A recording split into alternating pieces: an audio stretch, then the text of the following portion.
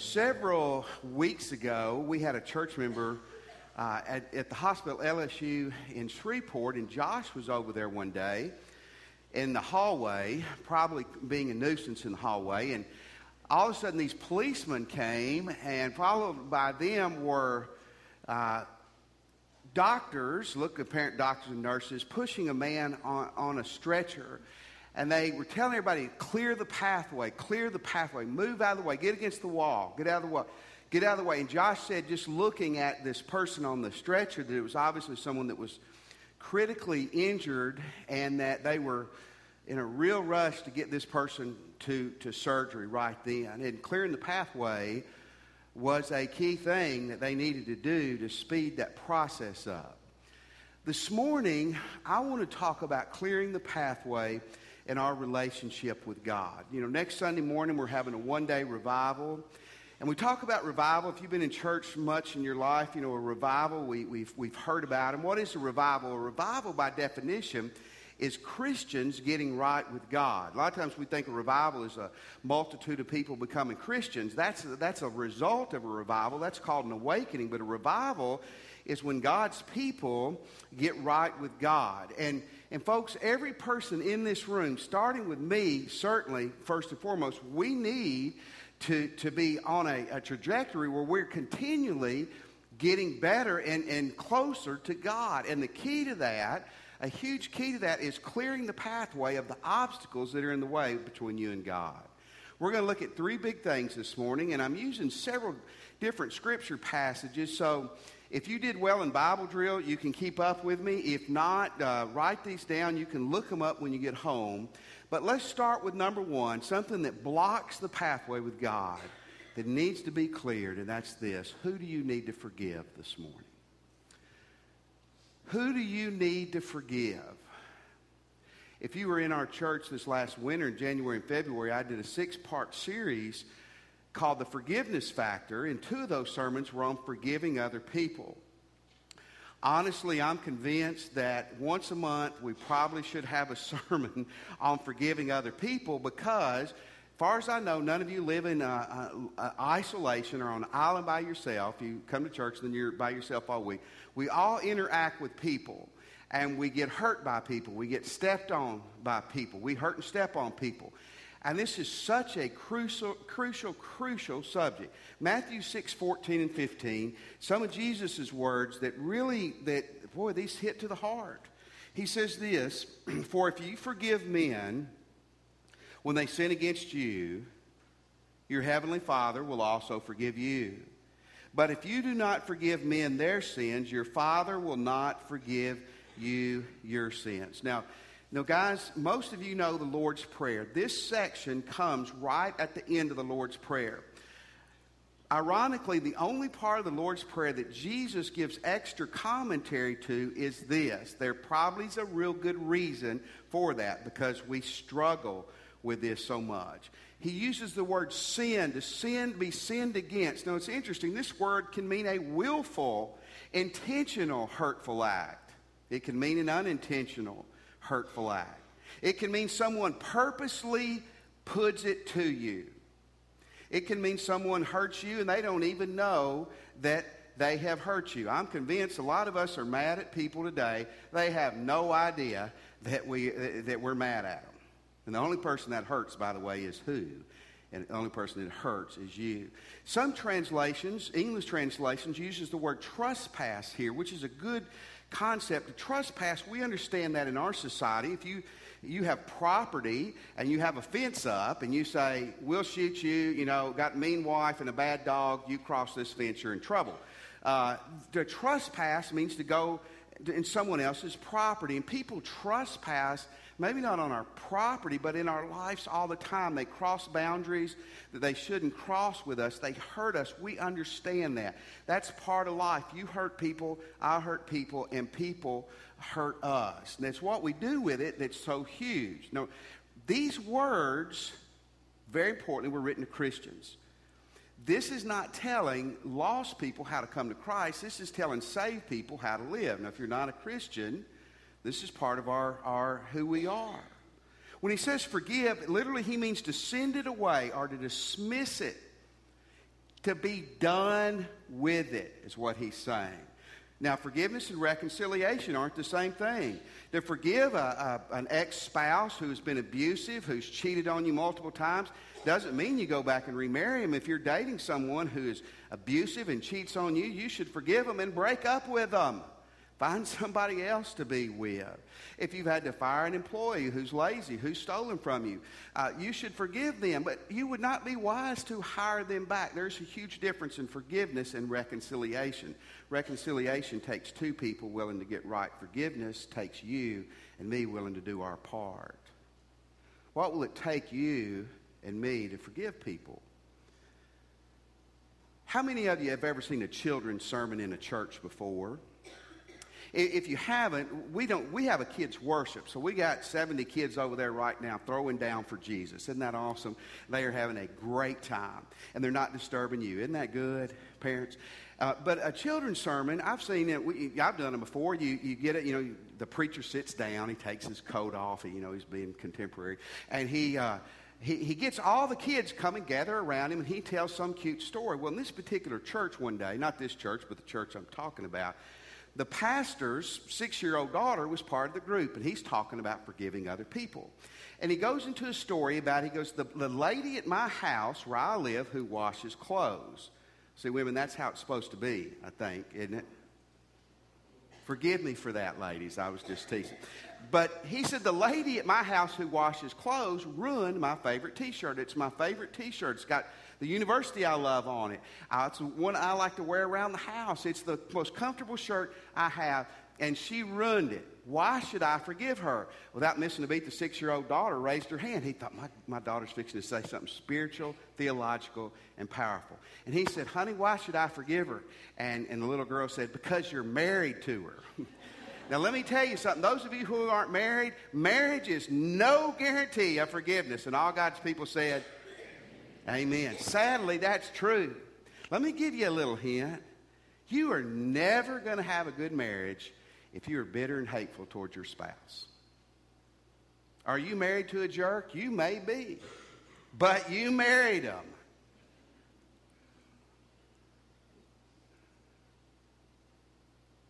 What about your own health? I read this last week in Men's Health magazine that this doctor, these studies said that men who hold on to bitterness are 64% more likely to develop heart disease than those who let things go. So here's two things right now. For your marriage, for your relationships, for your heart, forgive. But let's talk about you and God. Hey, Christian, listen to me for a moment. I'm going to say this a lot today. You can't do God on your terms. That's what we try to do. We try to do school. We try to do sports. We try to do our business. We try to do the community. We try to do everything on our terms. That doesn't work well most of the time. You can't do God on your terms. If you decide as a Christian, I am not going to forgive that person, okay. Psalm 66:18, listen to what it says. If I had cherished sin in my heart, the Lord would not have listened. Let me translate that, what that's saying. He's saying if you make a decision or I make a decision, we're going to hold on to a sin. Unforgiveness and bitterness is sin.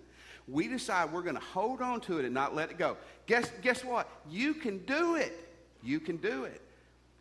But God's going to make a choice not to hear your prayers. Wow. You see, it's impossible for me to be in good fellowship with Christ and be unforgiving towards you. So is it worth it today? Is it worth holding on to that bitterness, that unforgiving spirit? Is it worth your relationship with Christ? Is it worth your prayer life? You find out this week that someone you love's in ICU. You want your prayers to reach Christ, your relationship with God to be full and effective. Whoops, there went my glasses or something. Uh-oh. Y'all just look the other way for just a second. Okay. Hold on. Okay. If you want your relationship with God to be flat, just don't forgive. You see, one thing that's going to block your relationship with God, One thing that's going to render it ineffective is an unforgiving spirit. So I want to ask you again this morning, who do you need to forgive? Who do you need to forgive? Secondly, what do I need to repent of? Maybe bitterness, maybe an unforgiving spirit.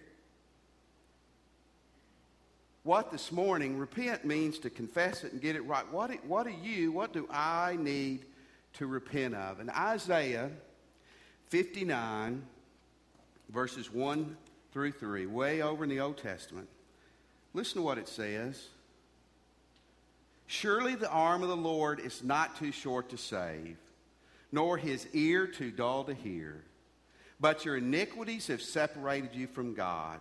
Your sins have hidden his face from you, so that he will not hear. For your hands are stained with blood, your fingers with guilt, your lips have spoken lies, and your tongue mutters wicked things. Here's what was going on. The children of Israel were in trouble. Their enemies were pursuing them. They were being defeated. And they were saying, God can't hear us anymore. God doesn't have the ability to help us. God's not helping us. And God says back to them, hey, pal, there's nothing wrong with my bicep. The problem, God's saying, it's not with him. It was with them. It says iniquities. To forgive your iniquities have separated you from God. The word iniquity means depraved behavior. These Jewish people were profaning the Sabbath. They were guilty of idolatry, worshiping false gods. They were vile, adulterous. They were guilty of injustice against other people. They were gluttonous. God wasn't tired of them asking. God was tired of them sinning. You see, we can't live as we want to and expect to be in a right relationship with God. We don't write the rule book. You know, I've heard for many, many years, I've heard people say, you know, I pray and I feel like my prayers bounce off the ceiling. And I always want to be careful when I respond to that, but sometimes that's true. Sometimes our prayers are just hitting the ceiling. Because God writes the rule books, I don't and you don't, and God says, when we're upside down with him, when there's something in our life we're not getting rid of, it renders, again, our prayer life ineffective. Many years ago, there was a Dear Abby column. I don't know if any of y'all ever read. You probably did. Dear Abby was kind of a sage in the newspaper. And this man wrote in, and what he wrote in is he said, I'm a married man, and I'm having an affair with 2 women. I live in Ruston, Louisiana. No, he didn't say that. Some of you go, uh-oh. And he said, I don't know what to do. Tell me what to do. P.S. Don't give me any of that morality stuff. Now, Dear Abby was not an evangelical, conservative, right-wing Christian, but her response here was great. She writes back, Dear Sir, the only thing that separates animals from humans, or one thing, is morality. You don't need advice from me. You need to talk to a vet.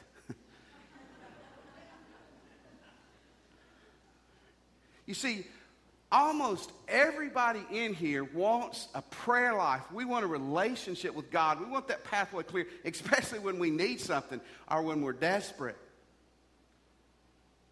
But you don't want to be confused or clouded with the God talk and the God information.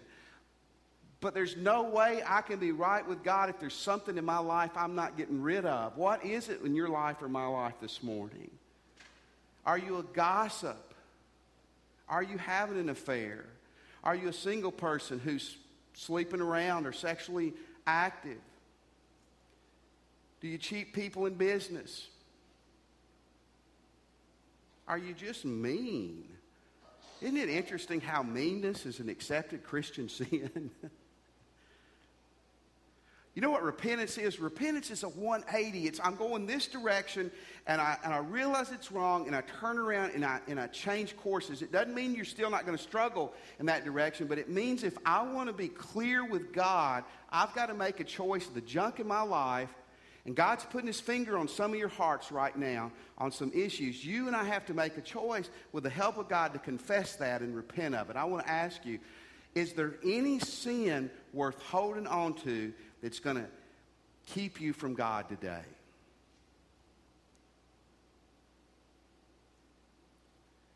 Several years ago, there was a website. I don't know if it still exists. It was by a young man named Jesse Jacobs. And it was called the Confession Hotline. It was a website, but it gave you a number. And what you could do is you could call this number, and you got a voicemail, and you could confess your sin. You could confess your hatred towards someone else. You could confess a sin. And many people were doing it every week. And, you know, it was just a blank message you were leaving. I don't know about you. I'd be kind of uncomfortable leaving my sin on someone else's voicemail there. But people were doing it. And Jesse said, well, that way people don't have to go to another person to get it right, or they don't have to go to God. They can just kind of get it off their chest. And I'm sure there is some kind of psychological value in that. But here's the bottom line. If you want the path clear with you and God, you got to go to God. People tickle me, and I know they tickle you, and they pray and they go, oh God, if we have sinned, forgive us. Friend, leave the if out. And what God's putting his finger on in your life this morning, be willing to confess it and repent of it. If there's someone you need to get something right with, be willing to go to them or do whatever you need to do to make it right, if it depends on you. Number 2, what do you need to repent of? To clear that way with you and God. And number 3, what do I need to do? I'll explain this a little more in a second. Maybe it's forgive somebody. Maybe there's some big-time repentance that needs to happen in your life. But I want to give you 3 sub-thoughts with this. What do you need to do today? Maybe there's something specific, and I believe everyone in this room, to some degree, all these things and all these next 3 things, to some degree, one of these is going to hit you. Maybe number 1, today you need to believe and be saved. You need to believe and be saved. Great story in Acts chapter 16. I want to read it to you, and you can read with me. About midnight, Paul and Silas were praying and singing hymns to God. Now, they were in the church that night. They had the key to the building, and they were in a nasty prison dungeon doing this. And the other prisoners were listening. I think they were listening for a couple of reasons, like, why don't these idiots shut up? It's midnight. But probably, my goodness, these guys are praising God in this prison. It says, suddenly there was a violent earthquake that the foundation of the prison was shaken. At once, all the prison doors flew open and everybody's chains came loose. The jailer woke up, and when he saw the prison doors open, he drew his sword and was about to kill himself because he thought the prisoners had escaped. Now, let me explain that real quick. If you're a Roman soldier guarding prisoners back then, if the prisoners escaped, you know what the penalty was for you? It was the death penalty. Your prisoners got away, you died. So he just said, hey, I'm going to die anyway. I might as well go ahead and save them the sword and kill myself. But Paul shouted, don't harm yourself. We are all here. The jailer called for the lights, rushed in, and fell trembling before Paul and Silas. And then he asked this question. He brought them out and he said, sir, what must I do to be saved? And Paul said, believe on the Lord Jesus and you'll be saved, you and your household. Now, that guy's household wasn't going to be saved by his decision, but the jailer's household, they lived there at the prison. What he was saying basically was, get your family, and if your family, if you will believe in Christ, you will be saved. Now, I want to ask you, just for 1 minute, then you can go back to sleep or whatever you're doing. Will you look at me for 1 minute? For 1 minute. Some of you this morning, there's something in your heart that's missing. You've been sprinkled, you've been baptized, you've joined a church, maybe you're a religious person, maybe you're here and you're not religious at all. Something's missing. And God's trying to put his finger on your heart this morning, and here's what it probably is. You need to be saved. You need to be saved. I've never done a scientific study on this. I'm going to someday, but here's what I believe. I believe that 95% of the people that come into a church on Sunday morning and that gets saved on that Sunday morning at that church, I believe 95% of those people came in not expecting that to happen at all. I don't think they were getting dressed that morning and go, you know what, I may come to church and get saved today. I think they came in and the Holy Spirit hit them, and they realized they were not saved. Is that what you need to do this morning? Some of you, that's what you need to do. There's too many people here today for that not to be true. Here's the second thing. Maybe you need to come back to Jesus. You're a Christian. You've believed. You've been saved. But the bottom line is things with you and God are not like they once were. Revelation chapter 2, verse 4 and 5. Listen to these powerful verses. Yet I hold this against you. You have forsaken your first love. Remember the height from which you have fallen. Repent and do the things you did at first. If you do not repent, I will come to you and remove your lampstand, your church, from its place. Here's what was going on. This is Ephesus. The book of Ephesians, we know from the New Testament, we know these people. Now listen, these people were religious.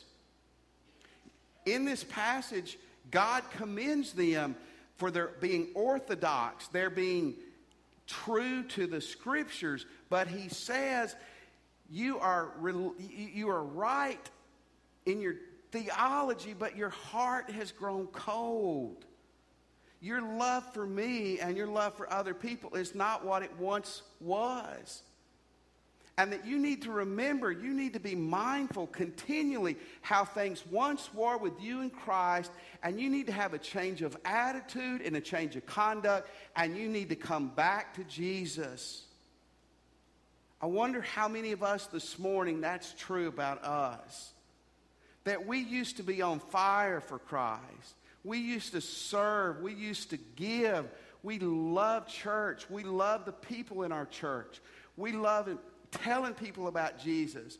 But that's grown cold. And for some reason we think, well, we've just matured. That's more younger Christians. No, younger Christians a lot of times have it far more right than those of us who've been doing it for a long time. And who are you blaming it on? The music?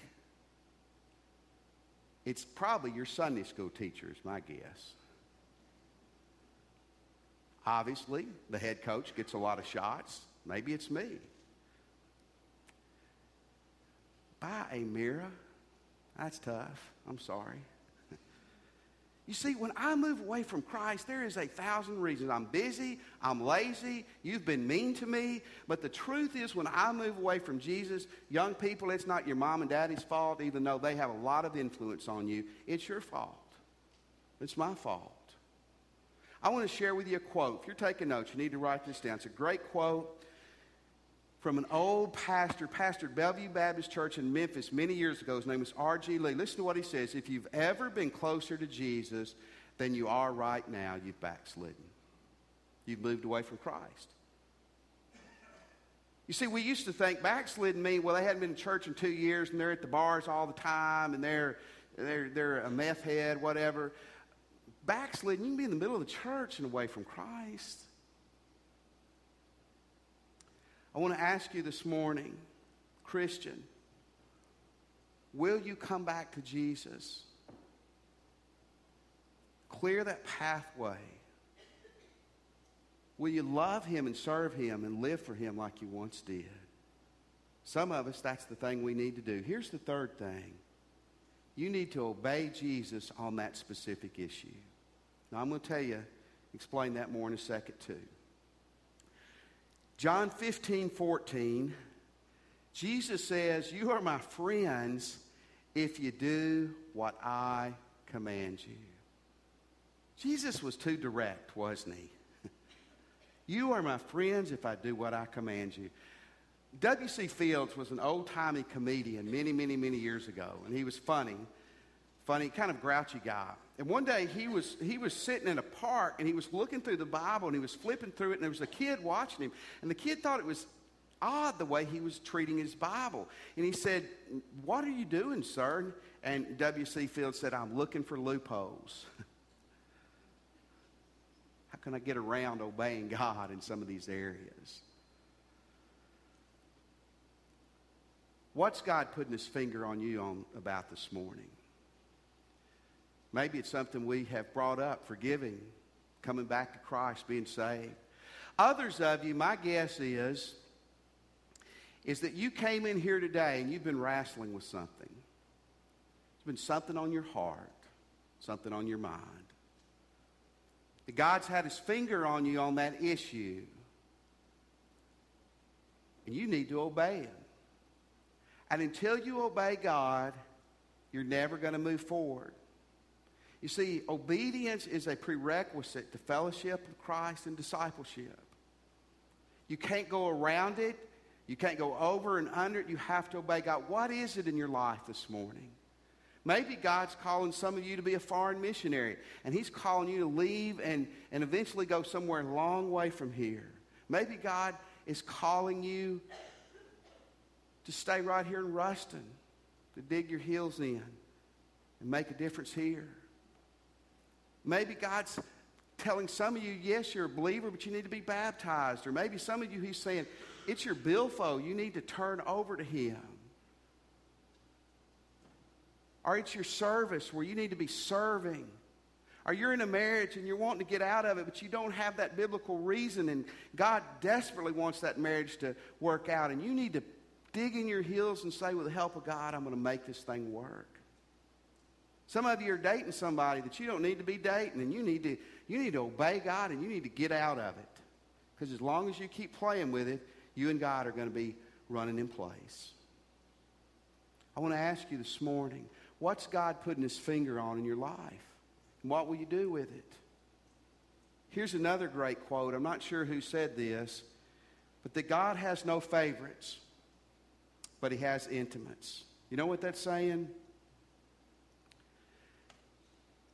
When it says, for God so loved the world, that means each individual, and that God loves us all the same. But God has people that he has an intimate relationship with. And it's not based on your color or your IQ. It's based on your willingness to obey him. How many of you, don't you want to be intimate with God? What do you need to do this morning? You know, that situation I told you about with Josh earlier, it really was crucial to clear that pathway. Life and death were what was being dealt with. And this morning, your spiritual health, maybe the spiritual health of your family and your kids, is dependent on you being willing to do whatever you have to do to clear the pathway so you and God can be at one. Will you do it? Let's pray. This morning, if you're a Christian, I believe with all my heart God is speaking to you if you'll listen. Will you do what he's telling you to do? Will you obey him this morning? Will you obey him? And if you're not a Christian, today is the day to settle that. Would you pray with me where you are and just say, Jesus, I'm a sinner. And I want to turn from my sins. And Jesus, I believe you're God's Son and that you died and you arose for me. Jesus, come into my heart this morning. And today, I give you my life. Let me have your attention just for a second. We're going to stand. Man, I want to challenge you today to do whatever God's telling you to do to clear that pathway. Maybe you just prayed and asked Jesus into your heart. Are you ready to do that? When we stand, would you come? There will be ministers down here. We can help you with that. Maybe the thing God's touching your heart about today is that it's time to join the church. You need a church family. One way you can join when we stand, you can come and minister will help you with that decision. Come and do it today if God's leading you. Christian, maybe today you need to leave your seat and come to the altar or come and pray with a minister. But to say to God, I'm coming back, I'm going to forgive, Whatever it is I need to repent of, God, today I'm going to do it. Let's stand. The choice is yours.